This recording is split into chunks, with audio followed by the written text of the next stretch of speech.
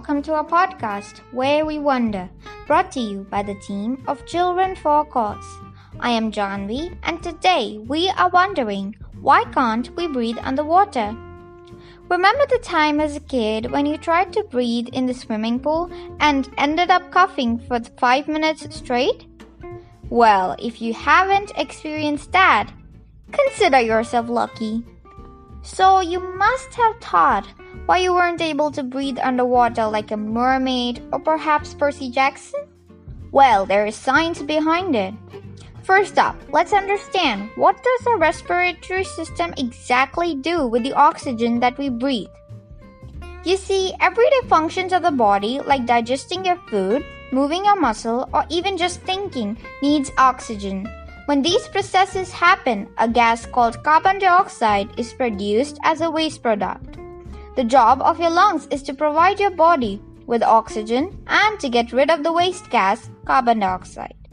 When you breathe in air, the air travels from your nose down your windpipe and into your lungs. As the lungs branch into smaller and smaller airways, the end is specialized sacs called alveoli.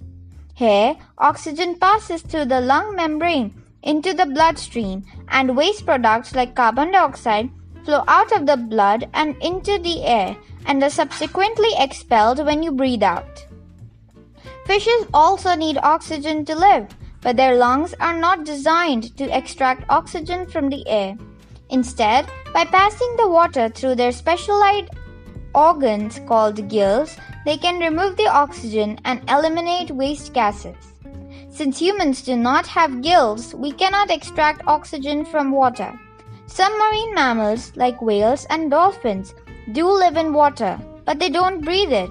They have developed a mechanism to hold their breath for long periods of time underwater. Eventually, however, they have to come to the surface to exhale and then take a new breath. So, now you know why you can't go around breathing underwater like the fishes and Atlanteans. So, the next time you see someone thinking about trying to breathe in some H2O, share your knowledge with them and grow together. That's it for today. This answer was provided by Dr. Beth Ann Ditkoff. The sources for today were www.lifescience.com and www.blf.org. Have a nice day and stay tuned for another short adventure only on Where We Wonder, brought to you by the team of Children for a Cause, streaming now.